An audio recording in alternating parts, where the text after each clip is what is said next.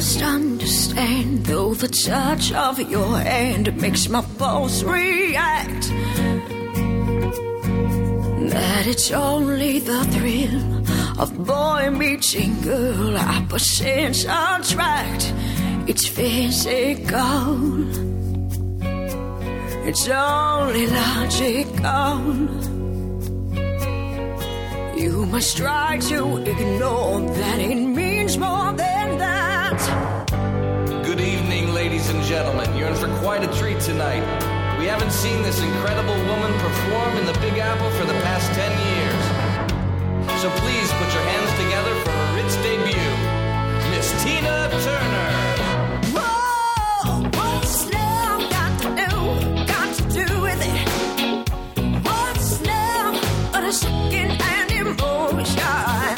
What's love got to do with it? Who needs your heart when a heart can be broken? It raises. Hello and welcome to Broadway Radio's This Week on Broadway for Sunday, November 10th, 2019. My name is James Marino, and in the broadcast today we have Peter Felicia and Michael Portantiere. Peter is a playwright, journalist, and historian with a number of books. His columns appear at Masterworks, Broadway, Broadway Select, and many other places. Good morning, Peter. Good morning. Good morning. Also with us is Michael Portantiere. Michael is a theater reviewer and essayist. He's also a theatrical photographer whose photos have appeared in the New York Times and other major publications. You can see his photography work at filespotphoto.com. Good morning, Michael. Good morning. Good morning. So coming up this Saturday night, November 16th at 54 Below, we have 54 Love's Cast Albums, which is part of the launch of the new website, castalbumreviews.com. Michael, is this going to take up much of your week this week? Yeah, it is. But also, I mean, honestly, this is not marketing. This is not hype. I think it's just going to be an amazing show. I have not yet had a chance to be there for the rehearsals of Penny Fuller and Anita Gillette. But Michael Levine, our musical director, has worked with them. And he said that, they're just better than ever. They're both so wonderful on stage. But I did get to be there for we had a rehearsal yesterday with three of the other cast members. And Bill Hutton is going to come in and do two songs from Joseph and the Amazing Technicolor Dreamcoat, and he sounds basically the same as he did. Oh. Just that beautiful, beautiful voice, still singing in the same key.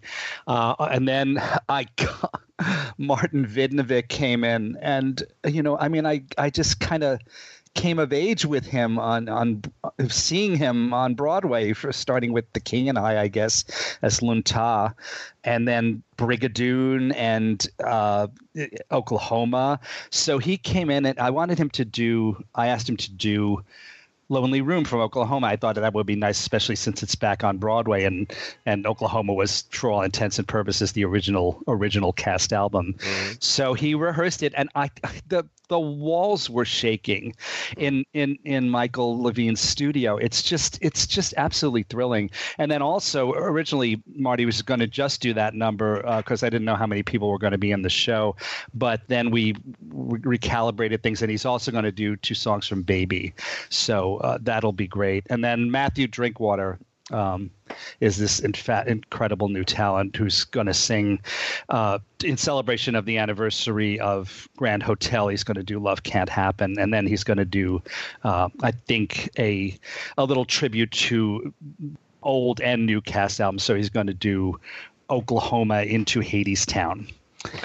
And how are you fitting all of this in an hour? Well, yes, and actually that brings up a point I'm going to make in a moment, but I wanted to let Peter go on first. So, Michael, that is absolutely amazing. We have so many great things happening at 54 Below, and Peter, you have some things you wanted to mention. Oh, yeah, because we had a preview the other day of things that were coming up at Studio 54's 54 Below, Feinstein's 54 Below, I guess I should say. And it was really quite wonderful to see Brian Stokes Mitchell, there doing a new song. Now, he could have been doing a song from a show, of course, but he's giving new songwriters a chance. And it's a song involving a wizard. That's all I'm going to say, because there's I don't want to give too much away, but it really is a terrific song. And so if you attend his show, you're going to hear that, and that's going to be quite wonderful. Melissa Errico was there, too, doing a song by Michel Legrand. And she has a very nice story about what Michel Legrand not only meant to her, but also to her family. And so it's an evening of Michel Legrand, and the song she did is one that's pretty obscure. So don't look for the usual suspects in this show. You're going to hear a lot of new to you Michel Legrand. And then, of course, there are the Calloway sisters, Liz and Ann Hampton. It's so wonderful to see two sisters who care about each other so much. You know, of course, we have the expression sibling rivalry, and they've become famous for sibling revelry, which is what they do, because they just do so well together. And they did a song that I'm only going to say would please people all around the world, of course, but especially in London if you're a football fan. If you know anything about British football, soccer to us, you will know what I'm talking about. If not, go see the show and you'll know what I'm talking about. But it's really quite wonderful. Really, I know that Feinstein's 54 Below can be pricey. I understand that. But really, especially if you're coming to New York, you owe it to yourself to go there. It's one of the most beautiful rooms in the city. And I have to say that whoever designed the lighting did a wonderful job. And it makes such and you really feel like you're in New York, and that's what's really quite wonderful about it. So here are four people for that matter, who really are going to do wonderful acts for you, and attention must be paid. The Calloway sisters, they're pulling out the arsenal, aren't they? So if you're a British football fan, you know what that means. One of Stokes' performances is right before our show on Saturday. He's on the 16th at 7 p.m. He's up at 54 Below, and then we're right after at 9:30 with our 54 Loves cast albums. And he's actually there. Let's see, the 12th through the 6th. Oh no, he's there the 12th. And then he has shows through the 23rd. Melissa's show, unfortunately, is just over. I saw the last one last night. She did 3 of them, and it was just amazing. I can either talk about it now or later in the podcast, as you prefer. Oh, we'll talk about Melissa in a second. Do you know if Stokes' show is in support of his new Broadway Records album? Let's see. Yes, it is. What does it say here? Featuring classic holiday favorites with fresh arrangements, along with some non-traditional surprises. The title is Plays with Music -Holiday. Yeah, so is that? I'm not sure if that's in line with his Broadway Records album release, but we're trying to get Stokes lining up the schedules to get him onto Broadway Radio to talk about it. Also, Melissa Errico's got a new record at Broadway Records with Michel Legrand's music. So really great stuff happening over there. That ties in with the castalbumreview.com website now, doesn't it? Yes, it does. Cast Album reviews.com. Yes. Exactly. Got new reviews, by the way, of Pretty Woman and Tina, the Tina Turner musical. So we're just adding reviews all the time. Great. So, listeners, I would love you to strap in and get ready for the next 3.5 to 4 hours. We're going to talk about Eva Van Hove's West Side Story. Michael, is your head intact? Did your head explode when you saw the Vogue piece? Yes, but then there was a wonderful humor piece that someone did, and if you give me a moment, I can pull it up. The Broadway.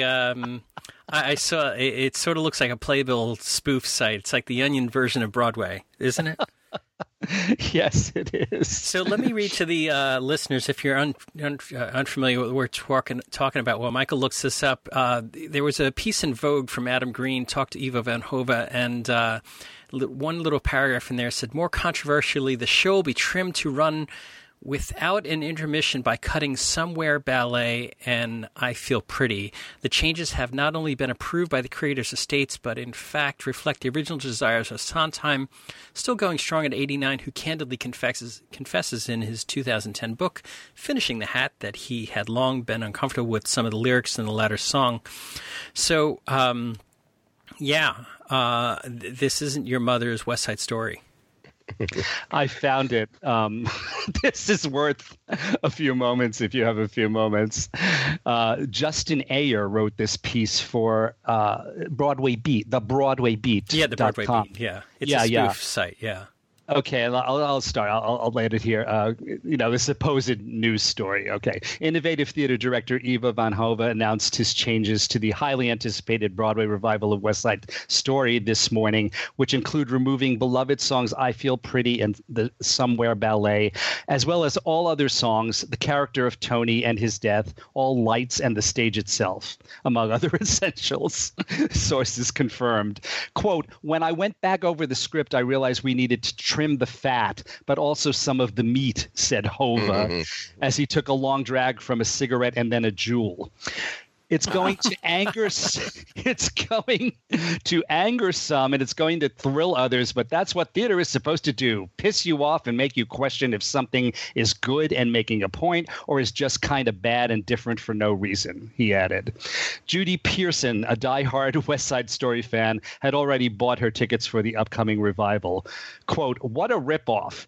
I know the guy is supposed to be some genius or something, but how can you have a show if you literally don't have music?" She wondered while in line looking to return her tickets.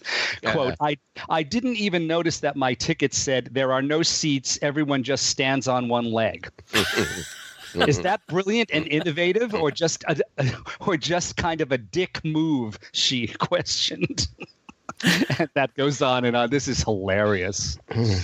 Broadway Beat brings us, the website thebroadwaybeat.com brings us a lot of humor. In fact, one of the other stories there says, study finds you didn't see a show unless you took a selfie with the playbill over your little mouth. So.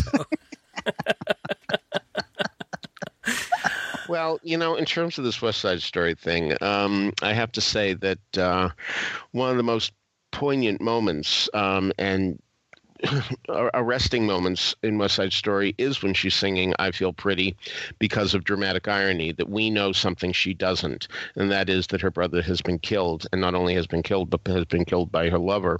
And this is really an amazing thing to watch, that she is so happy when we know she's going to be so devastated very, very quickly.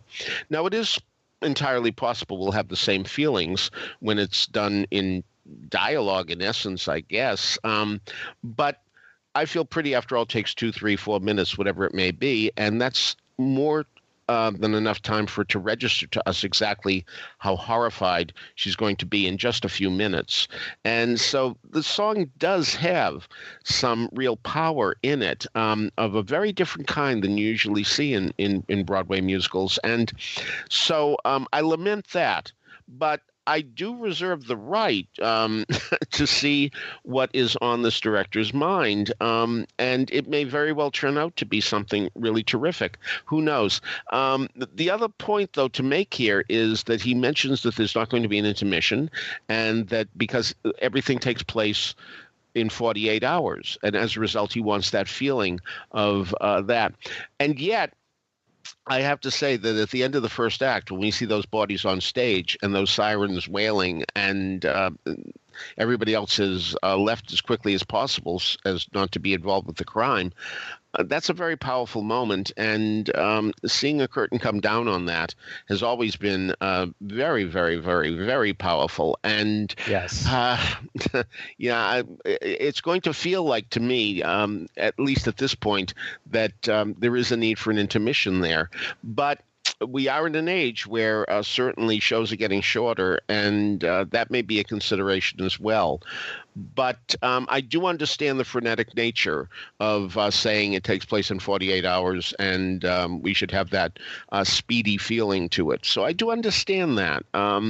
But obviously, this is going to be a very different West Side Story, and I'm up for the challenge. And I may wind up spending 2 or 3 podcasts talking about how terrible it is. But at this point, I have to give the benefit of the doubt, even though some of these changes sound odd.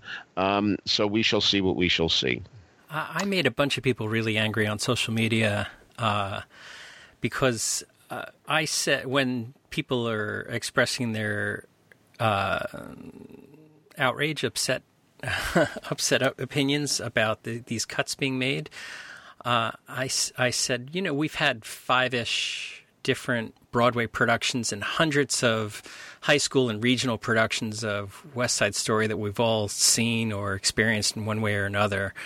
Why not let somebody, take a swing at these things and change it up a bit? We seem to get less upset these days about changes made to Shakespeare and other very old properties. So I'm not sure what the harm is to let Eva Van Hove take a swipe at West Side Story. Well, there are so many arguments in either direction. One other element, though, is that Leonard Bernstein and Arthur Lawrence are dead, and so is Jerome Robbins. And, Robbins has always been considered an author of the piece in a very, very real sense. Oh, yeah. So regardless of whatever Sondheim's unhappiness it may be with some of his own lyrics for I Feel Pretty, and also, and then again, the cutting of the ballet for Somewhere, that is, I think, one basis for arguing that it shouldn't be done, because Bernstein certainly there were lots and lots of revivals of West Side Story within the lifetime of both Bernstein and Arthur Lawrence. And if they had felt at some point during all that I Feel Pretty was really kind of a mistake and we need to take it out, I'm sure that they could have done it. So I do think that is one argument as to why it's not okay to just say, well, it's fine, let them do it. And the next production will undoubtedly have those probably back in them anyway.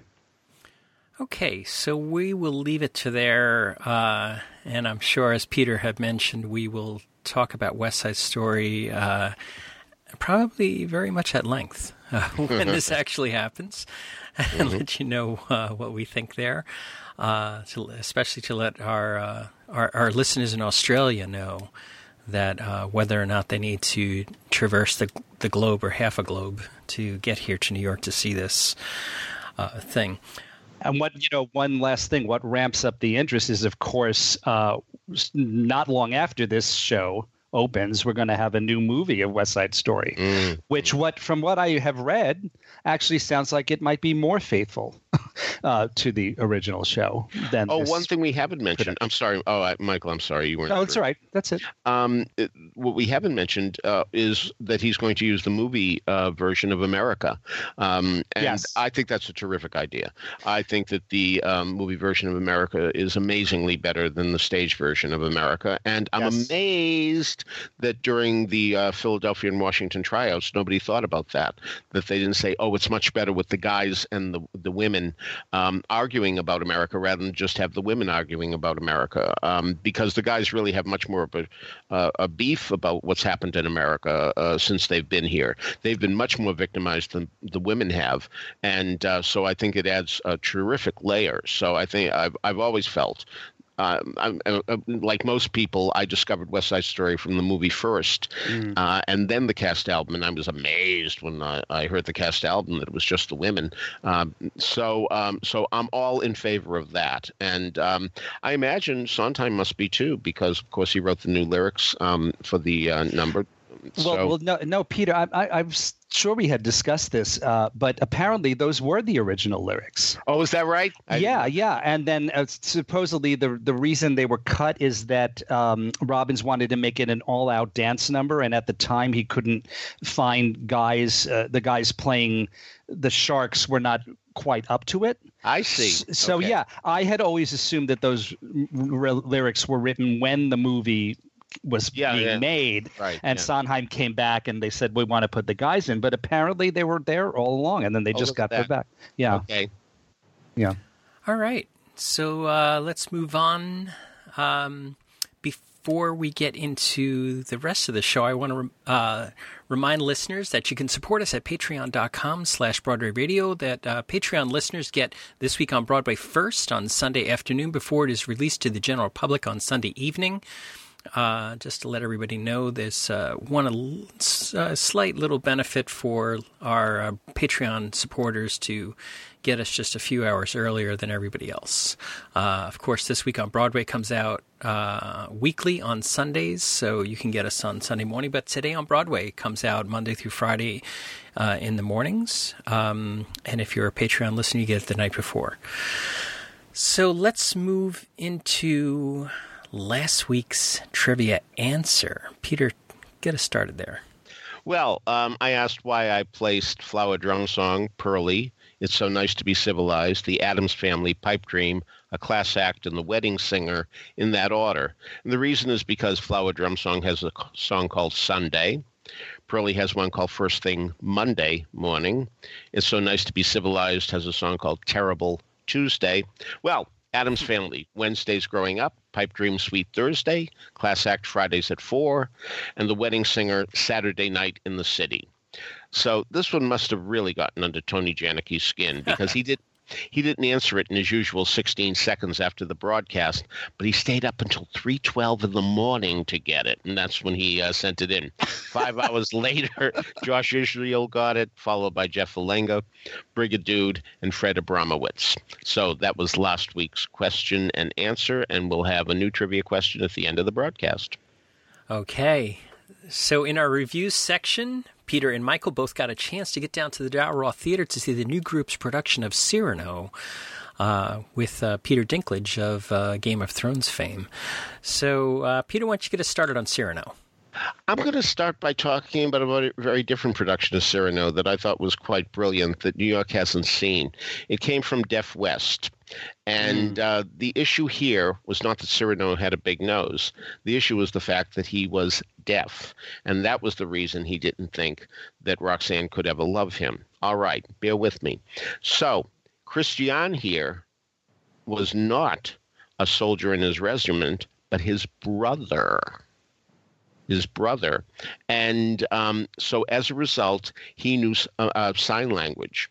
And so what you have here is in that famous balcony scene that's always bothered me, that there's Christian saying I love you and sentiments like that aren't very flowery, and Roxanne really wants beautiful words to be said to her, that suddenly Cyrano takes over and she doesn't know the change in the voice. That's always bothered me tremendously. I mean, she's known Cyrano since they were kids. That's been established. And she doesn't recognize his voice. Or even if she doesn't recognize his voice, she doesn't understand that the voice she's been hearing is different from the one she's hearing now.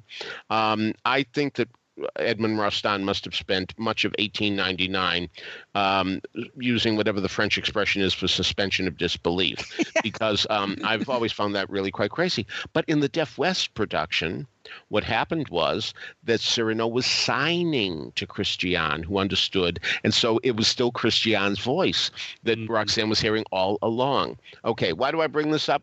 Because I do think that liberties can be taken with Cyrano. Here we were talking about liberties with West Side Story. I think liberties can be taken with Cyrano de Bergerac to solve problems like that.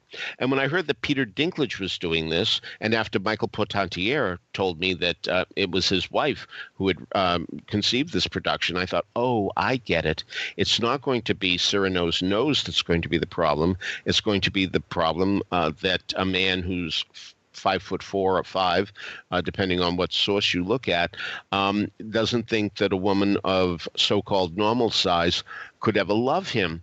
But that's not the issue at all. In fact, they keep on talking about Cyrano. No, they don't keep on talking. They mention it twice. The Cyrano's nose is the problem. However, this is the first Cyrano that I've seen where there hasn't been at least an actor with a generous nose or a prosthesis. This is Peter Dinklage's, you should pardon the expression, regular nose. And so it makes no sense to watch him. People talk about his nose being the problem when it's a perfectly correctly sized nose for that face. So I thought that was a little bizarre. I guess this is just another way of having non-traditional casting, that the height is not supposed to matter at all. And so there you have it. Well, all right, this is a musical version. In a manner of speaking, there aren't really quite songs in this show. There's a lot of music that people sing, come in, come out of, a few lines here, a few lines there. There's no applause after each number because there really aren't numbers, and because the director, and that's Erica Schmidt, doesn't want that. That's not what she's interested in at all. So really, if you're looking for a genuine musical, and Lord knows there have been so many attempts to make a musical version out of Cyrano de Bergerac. Victor Herbert tried it. Frank Wildhorn tried it. I mean, that's pretty much quite a span of years between Cyranos. But I mean, there was one with Christopher Plummer in '73 or '4. He won a Tony for it, and he was terrific.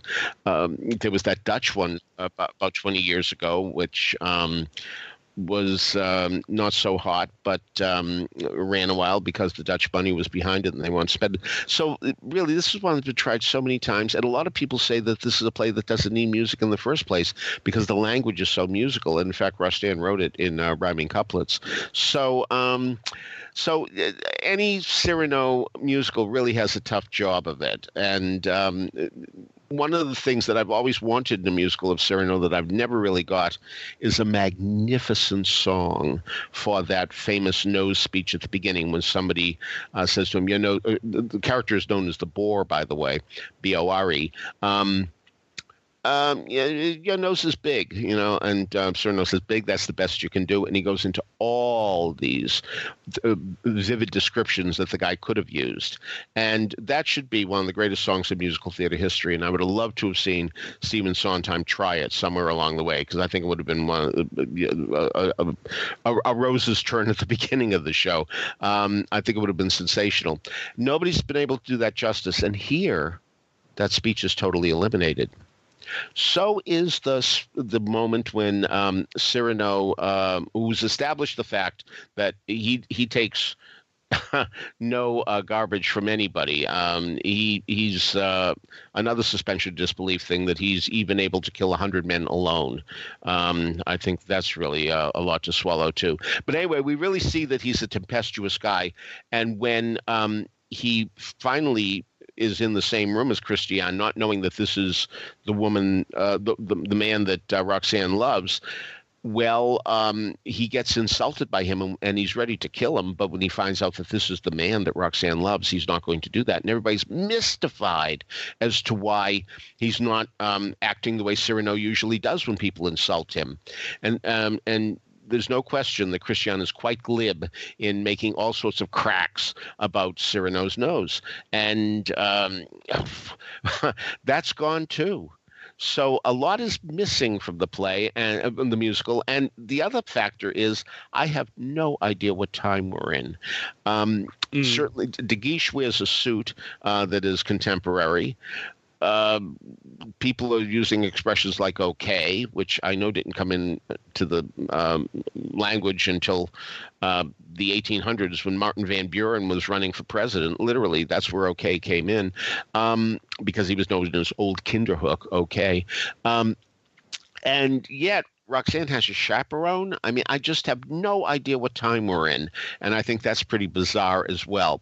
So, Dinklage's voice is somewhere between Leonard Cohen and Barry White. It bothered a lot of people. I've talked to a lot of people who thought it wasn't very good. It was fine for me, though you have to remember I came in to musical theater in the Rex Harrison era. Tony Randall, Maurice Evans, who didn't have great voices. I think Jasmine Cephas Jones is a very nicely restrained Roxanne. Schmidt gave her something exceedingly dramatic to do before the final curtain, and she handles it splendidly. And I think Blake Jenner is facially able to convey the two qualities that define Christian. He's handsome, but he can contort his face to show that genuine stupidity. I also like Richie Coster as Daguiche. He was made to look dull, so that Roxanne couldn't consider him a romantic candidate. And that's something that has changed here, too. Here, he's interested in Roxanne. That's not true in Cyrano de Bergerac. So, and Richie Coster really excels as an unappealing man who, like many of his ilk, doesn't understand how unappealing he is. I'm talking about the character now. All right. But Schmidt and the songwriters smartly have him eventually face reality in both dialogue and song, and Coster handles that very well. But it's an odd show, and you have to give them a little credit for trying something different in terms of the musicality of it. People are always looking for new forms, and maybe they thought they were doing it. So the music is very pleasant by Aaron and Bryce Dessner. The lyrics are awkward by Matt Berninger and Karen Besser. But the dialogue weaves in and out around them. And so if you're a conventional musical lover, I don't think this is going to please you for that reason. And I don't think this Cyrano is going to please many people for a lot of other reasons, too. Okay, Michael, what did you think? I didn't object to the form at all. I objected to the execution. I have to say, this is the most impoverished score I can remember. I looked up these four people, in their bios. And yes, two people wrote the music, Aaron Dessner and Bryce Dessner, lyrics by Matt Berninger and Karen Besser. And it turns out that what these four people have in common is that they are all involved in a indie rock band called the National, not to be confused with a baseball team that's lately been doing really well. But that is their cred. And of course, not having musical theater experience does not necessarily mean that one cannot do it, but in this case, it seemed to me that's what it means. The music was unbelievably boring, repetitious in a bad way, not in a pleasing way, and the lyrics not only did not rhyme but frequently did not scan. I couldn't quite believe the low quality of the songs, if that's the word for them, that I was hearing. I was really quite shocked at it. I can't, I'm sorry, but I have to, in order to accurately give an idea of what I felt, that's how I have to put it. Everything is relative, and this is really absolutely on the lowest end of the scale that I've ever heard anything that presented as a musical in New York. So that really was unfortunate to me. The adaptation, yes, almost equally unsuccessful. I'm glad you said that about the period, because I sure was confused, Peter. It's supposed to be the late 19th century, but some of the costumes looked like that and some did not. And yes, I am completely flummoxed as to why they would do a show like this for Peter Dinklage and then still make the issue about the nose when that's not an issue. I thought there was one point where someone was making fun of Cyrano, and they started to say a line and they paused, and then I think they said your appearance. And I thought, oh yeah, well that's what this should be. But meanwhile, it was like this incredible, confusing thing that they were doing, where they kept talking about his nose and not about his height, which is the thing that would set him apart from others. And now, if they didn't want to make it about that, then I'm not sure why they did this show for him. I don't understand the whole reasoning of it, and so I think it would have been so much more powerful if they had changed it to be about that, and they could have obviously been very careful in the way it was phrased to not be offensive. So maybe maybe they were just so worried about offensiveness that they went the safe way, and as a result wound up with something that's nonsensical. But I just thought it was really, really unfortunate. This is a production of the New Group, which I have to say their track record lately overall has been really quite poor, and this production is sadly no exception to that. Of course, a lot of the cast is very good, and I definitely do share Peter's happiness with the performance of Blake Jenner as Christian. The only thing I would say negatively about him is he looked too modern, perhaps, and his affect was too modern. But since the period was not stressed in this production, that wasn't really an issue. And Peter Dinklage, although in the midst of all this terrible score and this really confused adaptation and this muddled direction, he still managed to give a wonderful performance. He doesn't really have necessarily the type of older style flowing poetic speech that you normally get from Cyrano, but he does have a very, very pleasing voice, and his facial expressions are so wonderful. The woman next to me at one point, he just did a little something with his face and his eyes, and it just made her really laugh at a very appropriate moment. And she said something to her companion like, "Oh, his facial expressions are so wonderful," and I definitely agree with that. And his voice, it is very low, but not unpleasant. And I think he actually could maybe have a career, or I mean, he has a career. Maybe he could expand into doing continued musical work if the right project were chosen. He might be good as I'm just thinking of him as the judge in Sweeney Todd. That might be a good role for him. Anyway, but this for me was a tremendous misfire, I'm sorry to say. All right. So that is Cyrano, New Group Cyrano, playing it down at the Darrell Roth. It is scheduled through December 22nd, and we'll have a link to that in the show notes. So next up, Michael, you got a chance to see Enchanted April, a new musical on Theatre Row. Peter talked about it last week. What was your take on this? Yeah, I don't have much to add. I enjoyed it. I was very glad that I saw it. I love that movie so much. I don't remember too much about the Broadway adaptation that we saw several years ago, but I don't remember specifics of it very well, but I do remember enjoying that also. It's this wonderful story about this group of women who get together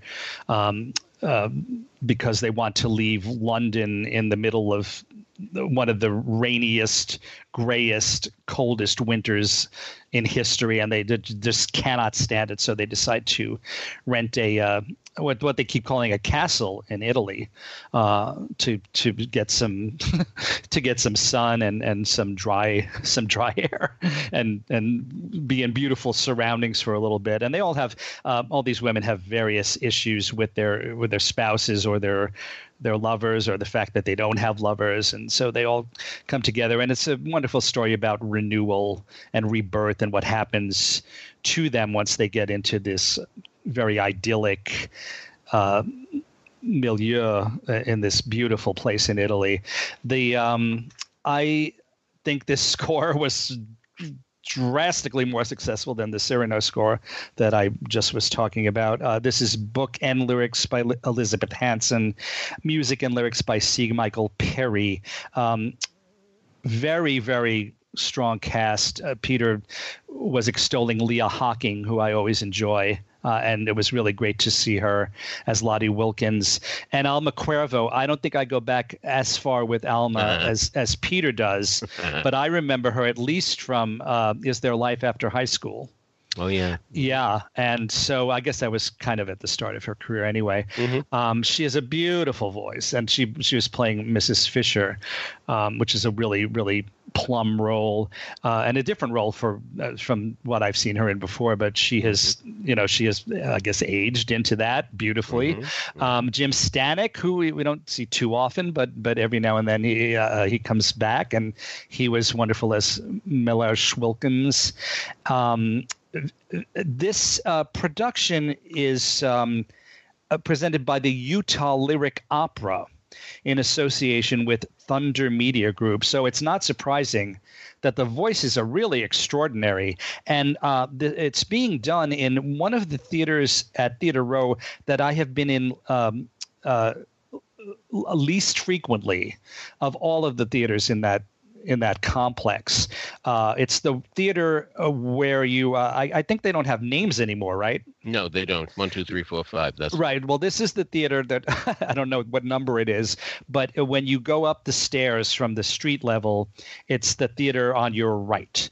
And it's a nice size. It's fairly narrow, but not that deep, so it's very intimate.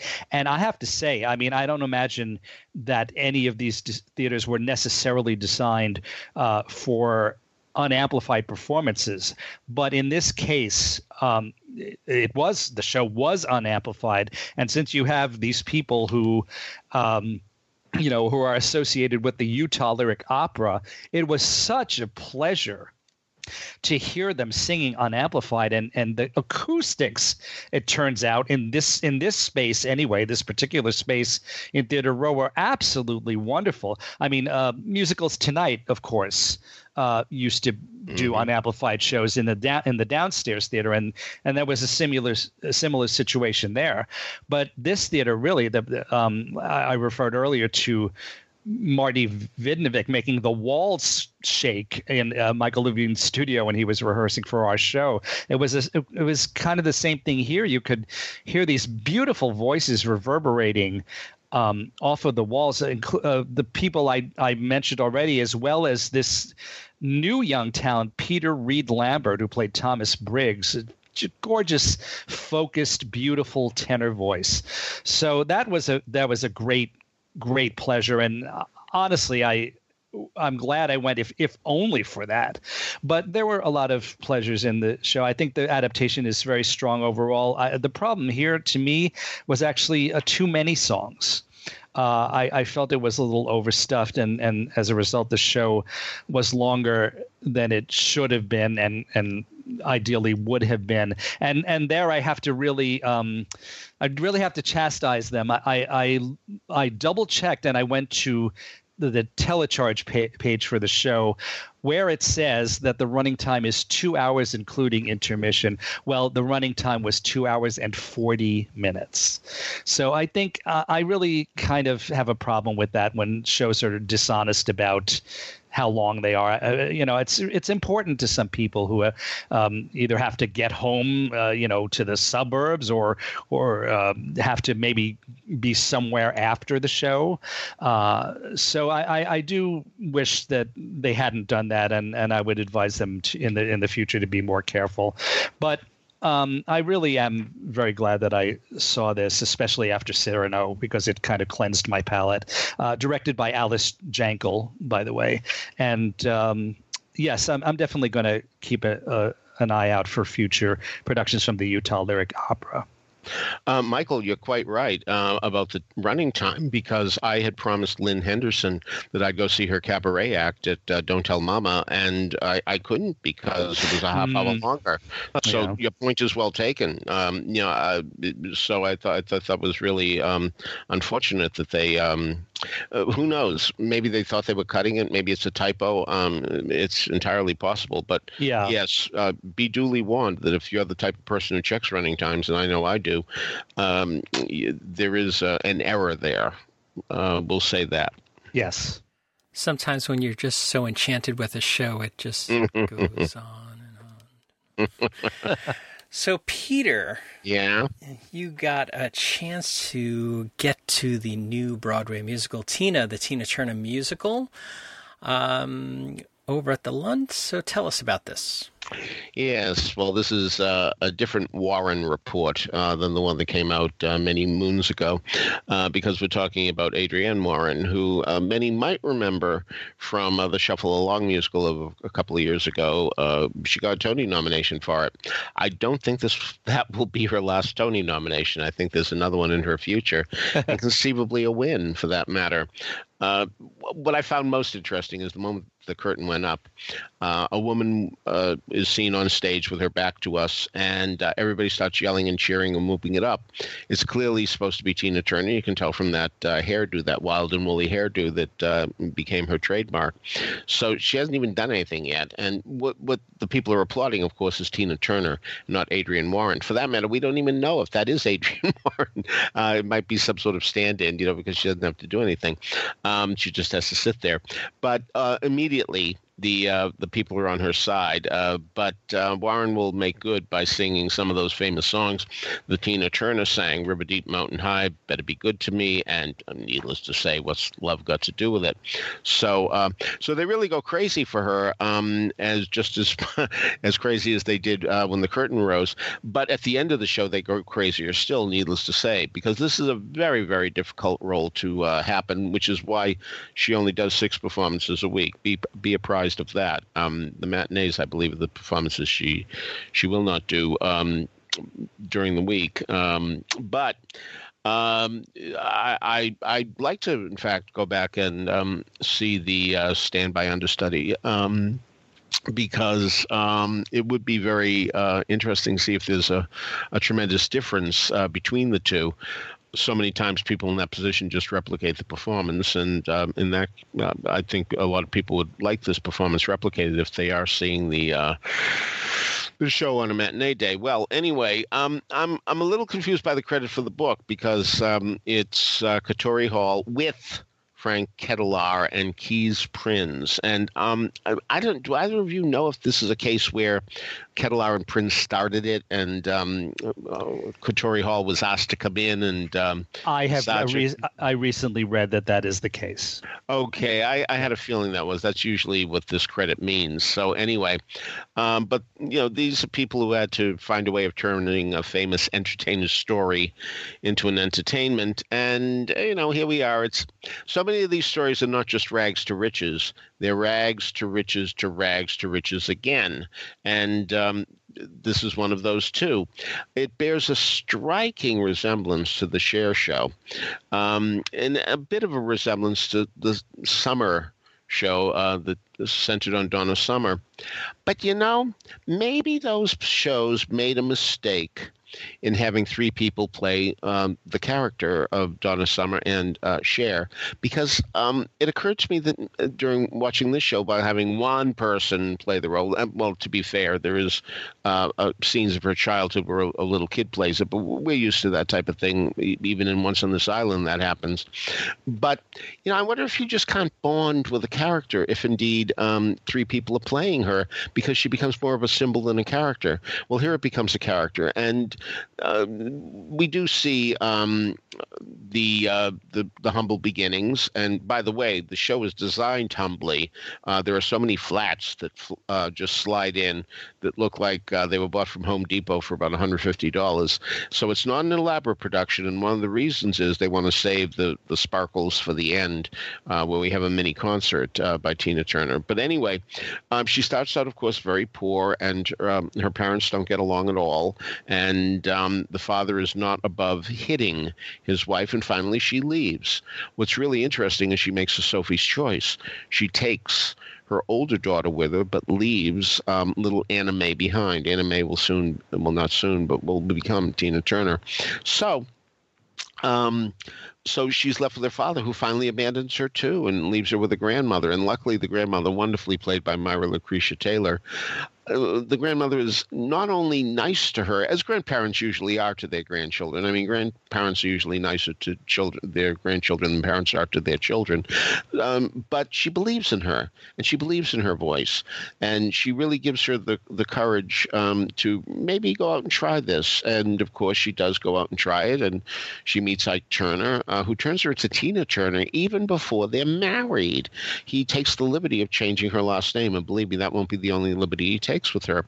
So, Broadway theater goers who really see every show are going to find a lot of similarities with the Cher show, for better or worse, because here we have another manipulative man who is going to call the shots. Now, Sonny Bono, of course, did it financially. He was the one who signed this Cher. Just sign it. Don't worry about it. I'm taking care of everything. And that was the extent to his abuse, apparently. But here, Ike Turner is going to replicate the sins of the father and hit her, and hit her, and hit her, and hit her. You are going to have to witness this over and over again, and many people are not going to be able to stomach this. This is going to be a very unpleasant thing to watch this happen time and time and time and time again. So it takes a long time before Tina decides that she's had enough. And watching that is very, very painful. And you might say to yourself, well, I wish she could do what her mother did, who got hit and then left. Of course, we don't know if the mother's was being hit for the first time or the 51st time. We don't. But I do think a case can be made. I think Katori Hall, or whoever wrote it, by setting up that scene with the mother, it's almost as if it gives a reason for Tina Turner to be inured to this, that she has seen this in her childhood and maybe expects that husbands hit wives. I'm not validating this in any way, but I am saying that perhaps when you have to write a story like this, maybe that setup scene was purposely set up in that way. And I think that may very well be the case. Musicals are famous for having second act trouble, but I'll tell you, there's a scene in the second act that is so powerful where I'm only going to say that Tina Turner meets her two adversaries. I'm not going to say anything more about it, but it's a very powerful scene, the best written scene in the show. So it's always so hard when you have to follow a template of these stories of entertainers. And the real reason, of course, is to hear the music. And because Adrienne Warren is so wonderful in delivering those songs, and she's a good actress too, this it turns out to be a reasonably enjoyable experience. And but I wish that there would be an explanation why Tina Turner has retained Ike Turner's name.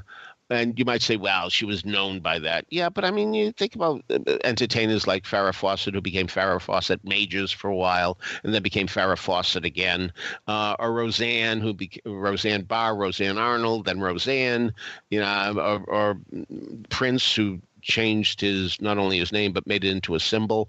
I think if Tina Turner had become Tina Bullock, which was her original name, I don't think her fans would have said, gee, what happened to Tina Turner? I think they would have understood.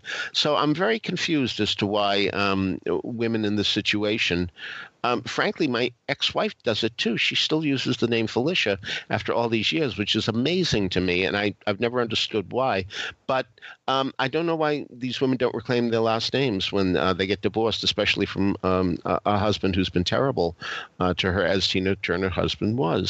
Or at least this is her side of the story. I know that Ike Turner, as a result of that movie of 1993, What's Love Got to Do with It, certainly had issues and said it's not true, it's not true. And as we all know, there's his story, her story, and the truth. So who knows what's really going on? But because Tina Turner has had a better career than Ike Turner, she gets to tell her story and gets it heard more than Ike's does. So I found this to be on the same level as the Cher show and the Summer show, and take what you will from that. I won't be surprised if it turns out to run as modestly as those two shows did.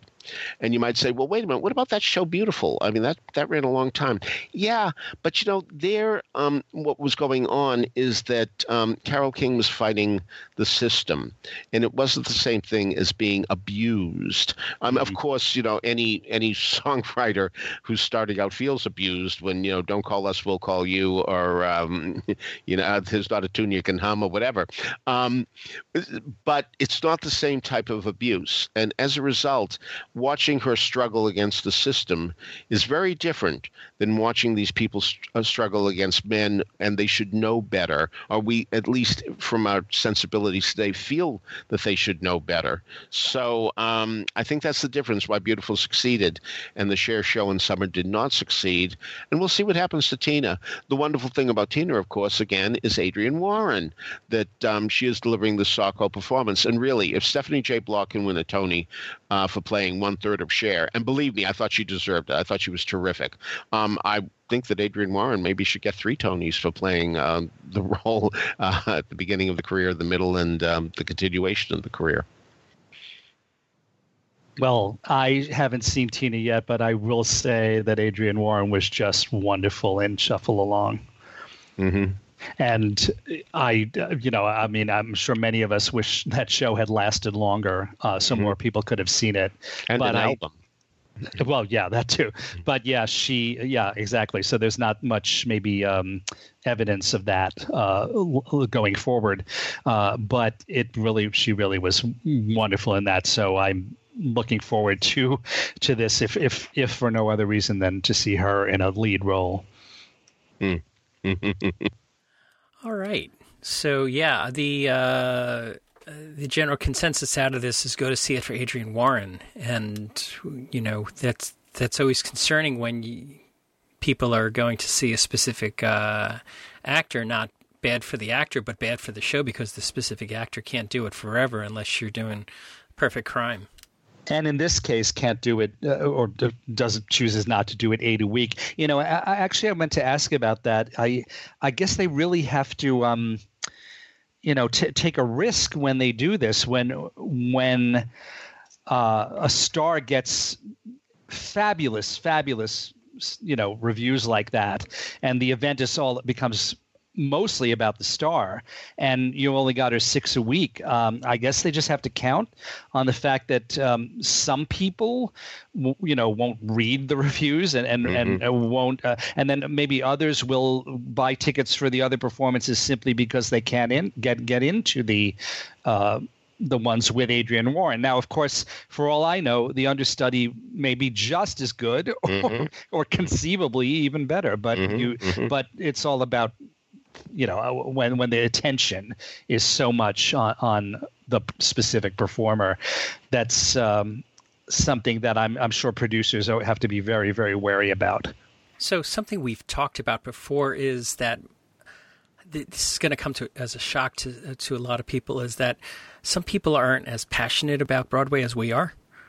Right. And, like 99% of the population. Go on. And they might not read the reviews and say that they have to see Adrienne Warren. They might actually buy a ticket to a matinee and think they saw Adrienne Warren. Oh, absolutely. And then, as we've talked about before, with the Yeston Coppet Phantom, people think that they saw the Lloyd Webber Phantom. All right, so let's move on. Next up, Michael, as you mentioned, teased us at the very top of the show. You saw Melissa Errico at 54 Below. So tell us more about that. Yes, she did a wonderful show called An Even Grander Affair, as in Michel Legrand, for the past 3 nights, Thursday, Friday, Saturday, at Feinstein's 54 Below. And it was really wonderful. Going back to actually referencing what I said earlier about running time, this was one of the longest shows I've seen there, and they're really supposed to have a kind of a strict 75-minute limit, but she did about a half hour longer than that. But I will have to say, in this case, I couldn't believe it when when I actually looked at my phone at the end of the show, I did not. It did not feel like that it was anywhere near that long because it was so delightful. In addition to her beautiful singing of basically every wonderful song hit that Michel Legrand ever wrote, among others. Her patter was so wonderful and so charming because she really has a very interesting story, or many, many interesting stories about him. She first worked with him on the Broadway show Amour, the Broadway musical Amour, which was a latter-day project for him, and unfortunately that show was not a long runner, and again not even necessarily a critical success, but it was. I was trying to think of the word for it the other day. Is boutique musical? Is that a good? Is that sure, a good why term? not? Yeah, maybe that has a somewhat negative connotation of being too arty or whatever. It was a beautiful, intimate, gentle, lovely romantic story, and I honestly, I think maybe even back in the day, Broadway wouldn't have been the place for it. I mean, it's even more gentle and lyrical and sweet than She Loves Me. It just a very special musical. Anyway, and typically beautiful Michel Legrand music.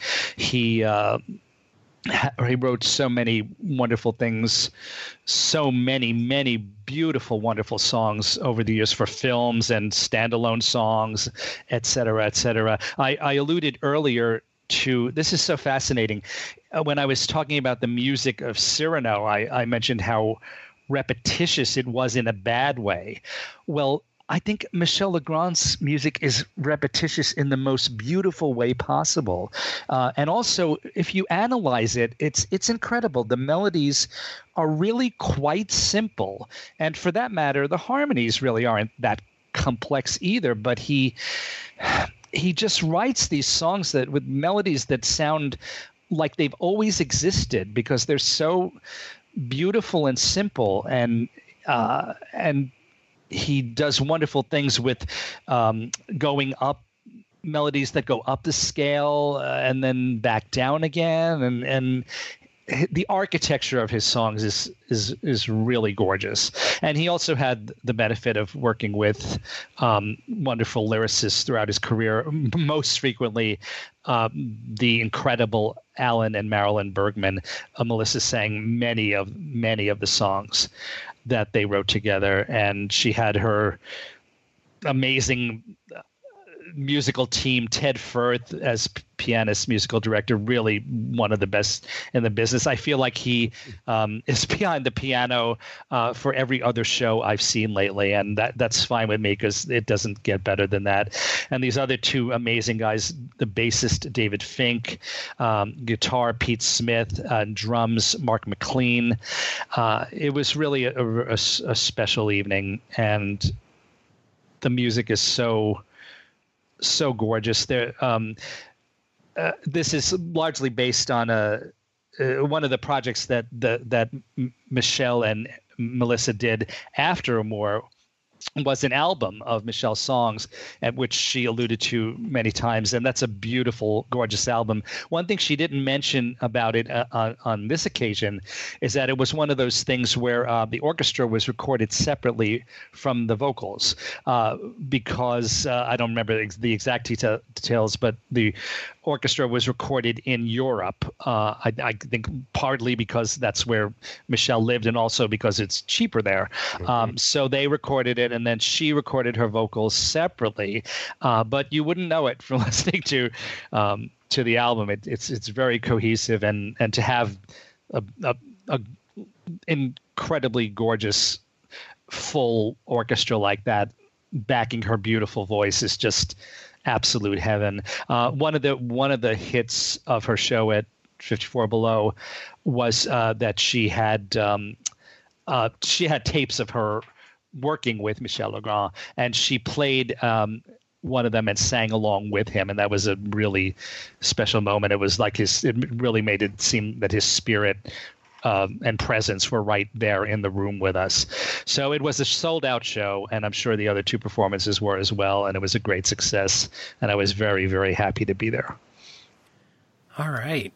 So, Michael, did you mention if you have or are going to review Melissa's album on castalbumreviews.com? Well, actually, castalbumreviews.com is limited only to recordings of musicals. Even though she touches on the LeBron stuff. But there is a review of Amour in there already. I'm sure I didn't write it, but I think actually Matthew Murray wrote it. He loved that show. He did. And presumably still does. Yeah, that was one of his all-time favorite musicals. Brainchild. Does that name mean anything to you? I don't think so. It was a musical in the late 70s that closed in Philadelphia, and Michel Legrand wrote the music for that, I believe. So nothing from Brainchild in this show. I don't think so. Okay. I don't recall that name being, but there were really several very special items in it, including one of the last. Well, actually, Melissa said the last song that Michelle wrote with the Bergmans that was fairly recently sent to her by Marilyn Bergman. So that, and it's completely unpublished and unavailable, so that you're not going to hear that anywhere else. That was a really, that was kind of in the 11 o'clock spot, and it was quite fabulous for the audience to be able to experience that. Okay, I just grabbed my copy of Broadway Bound by William Torbert Leonard, which is a guide to shows that died a-borning. That's the subtitle. And Brainchild was a 1974 musical directed by Maxine Klein and written by Maxine Klein. She was a very well-regarded professor at Boston University. Music, Michel Legrand. Lyrics, Hal David. Wow. And here's the kicker, produced by Adela Holzer. Adela Holzer. One of my favorite obscure facts is the fact that one of my most faithful readers' mother shared a jail cell with Adela Holzer. So anyway, yes, that might have been one of the reasons why the show didn't come in, because Adela had a very checkered track record. So so that might be something worth investigating. As we all know, old musicals never die, and they don't even necessarily fade away. They sometimes come back years later. But, a score by Michel Legrand and Hal David, that sounds interesting to me, doesn't it to you? Oh, yeah. Looking over this song list, I'm thinking, what would be a great project for someone? Maybe a stage version of Yentl with the songs that Michel Legrand and the Bergmans wrote for the movie. I realize that it's not a real musical in the sense that, first of all, the number of songs, and also most of them are, or all of them are, I guess, interior monologues. But I think that would be fine to do it with just those songs and sung and presented in the same way. I think that story is really timeless. And I know there have been stage versions of Yentl, including one with Tove Feldscher years ago. Who was phenomenal. Yeah. Phenomenal in it. Yeah. Phenomenal.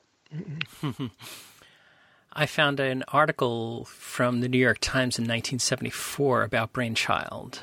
And there's a very funny line in here that I think should be a lyric, if it isn't already. It says, all teachers get married on December 24th. That's because they have the next week off. So, I'll put a link to that story in the New York Times in the show notes as well. So to wrap up this morning's reviews, Peter, you got over to MCC to see Seared, the March von Stupenabel play. No. Well, directed by Martz, but yes. Written by Teresa Rebeck, Emmy Award nominee. So tell us about this. I sure will, because I think it's tremendous beyond belief. And I do suspect that we're going to see Seared on Broadway. I ideally see it at the Golden Theater after Slave Play closes. But this is a very worthwhile effort, very funny, very moving. And who can ask for anything more than that? So Raul Esparza is in it. Phenomenal performance, terrific performance as a chef who is very much into what he does. He's very, very meticulous, has terrifically high standards. We see him cook something that I'm sure most people would think is delicious, and he throws it right away because it's just not good enough. Well, he does have issues with his partner in this restaurant. Mike is his name, played by David Mason, very well done too, because Mike has put up the money for this restaurant. So he's the money, and Raul's character, Harry, is the artist. And so what we have here is the standard difficulties between art and commerce, and both make good cases for what they're doing. And you can't argue with the fact that if you don't have the money, nothing's going to happen. And you have to admit that if you don't have the food, nothing's going to happen. So each of these two people are really dependent on each other, and we will see who will emerge victorious, who will get his way. Will indeed the money man say, hey, we should do different things. And one of the things he does, which isn't so nice, is that he brings in a consultant, phenomenally played by Krista Rodriguez. Terrific. Here's a very centered woman, a businesswoman, who comes in and always delivers bad news with a smile and always minimizes any objections, that everything can be worked out. There's no problem, even though there are plenty of problems. But she feels by glossing over things that people won't notice that that there's a significant problem. By minimizing, she fully expects that everybody will agree with her. It's not that simple. But she does insinuate herself into the situation. There is a relationship that is hard to swallow here, I will admit, but I will leave it at that. I don't want to give too much away. But there's a fourth character as well, and that's Rodney. Again, wonderfully played by Trey Davis. Really, Morris von Steubenville knows how to cast and knows how to get great performances out of his people, because all four of them are splendid. So he's the waiter in the club, the restaurant, and he has a lot to say and a lot to do, as it turns out. So again, I'm not at all interested in giving too much away, but I will tell you it's tremendously funny, it's tremendously moving, it's easily Teresa Rebecca's best work, and I cannot imagine this not moving. Now, of course, I've been wrong before and will be again, and this may be a case of it, but if any producers are listening and are looking for their next important project that will both make people laugh and make people think, this is the play to go after. So get over there to MCC at their new theater on 10th Avenue and 52nd Street. A tremendously rewarding experience, and you might even enjoy the smells that come from the kitchen, because Raul has to do genuine cooking. Oh, there was a wonderful moment. I'm telling you, you can really tell who the foodies are in the audience, because at one point, Raul uses the knife that the Krista Rodriguez character, her name is Emily, says, this is a better knife for you to use. And of course, he's very skeptical that she would know anything. I mean, because he's the artist, he's the expert. And when he uses the knife, it was so interesting to hear so many people go, they could tell from the way he cut, I think it was an onion or something like that. They could tell from the way that knife cut that this was an extra special knife. And that was really something to hear, because, I don't cook at all. And so that moment was lost on me. You know how much I don't cook? I actually had my oven disconnected from gas, and that's where I store important papers, and I mean that. So as a result, it's not just for foodies.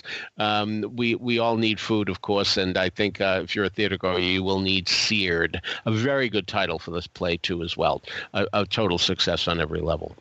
Peter, did you mention the Golden specifically just because you know that, or you think that slave play won't be around much anymore, or?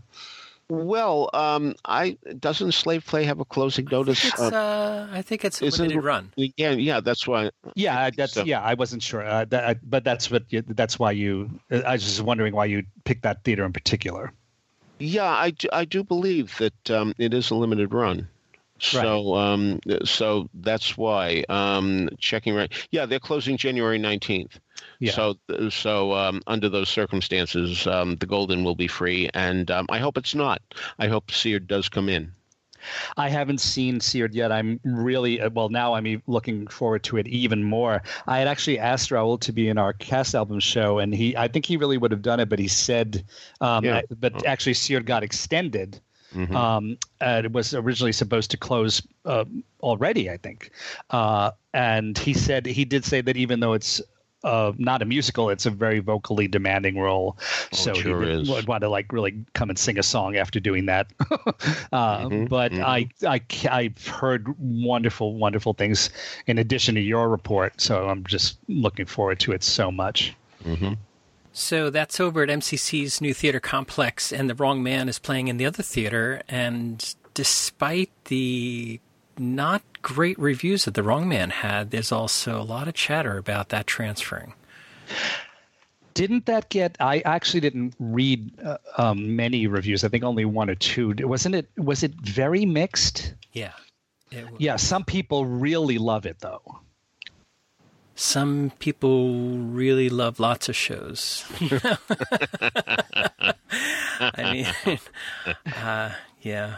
Okay. Well, we'll see what happens, but good kickoff for MCC's new theaters, and we'll see what happens there. So that wraps it up for this morning. Before we get on to the trivia question, I'd like to remind everybody that you can subscribe to these broadcasts by going to the front page of BroadwayVideo.com. There's a subscribe link. That way, each and every time we have a new episode of This Week on Broadway, it'll be automatically downloaded to Apple Podcasts for you. Of course, you don't have to listen to us on Apple Podcasts. There's many ways to get us. iHeartRadio plays us, TuneIn, Stitcher, Google Play, anywhere that you can listen to find our podcasts. You will find Broadway Video's offerings.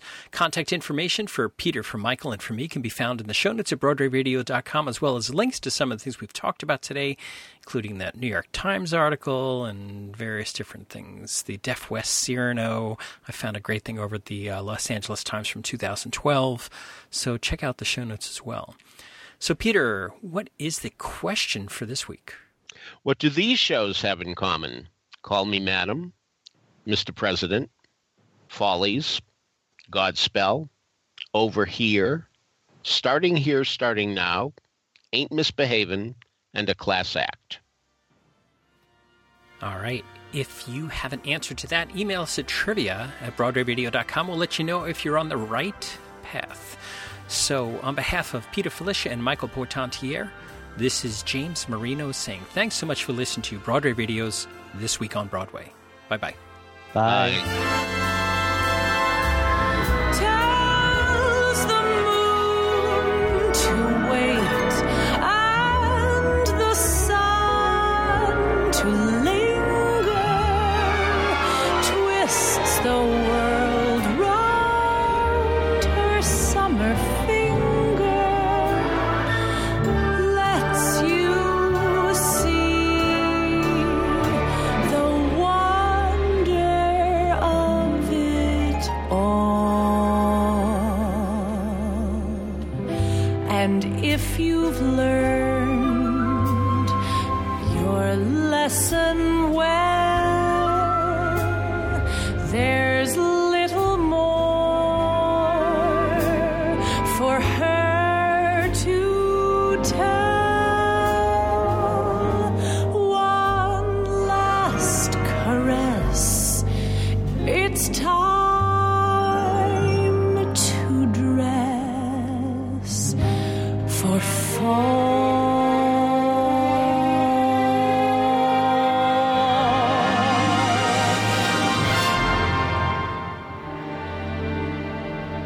It's time to dress.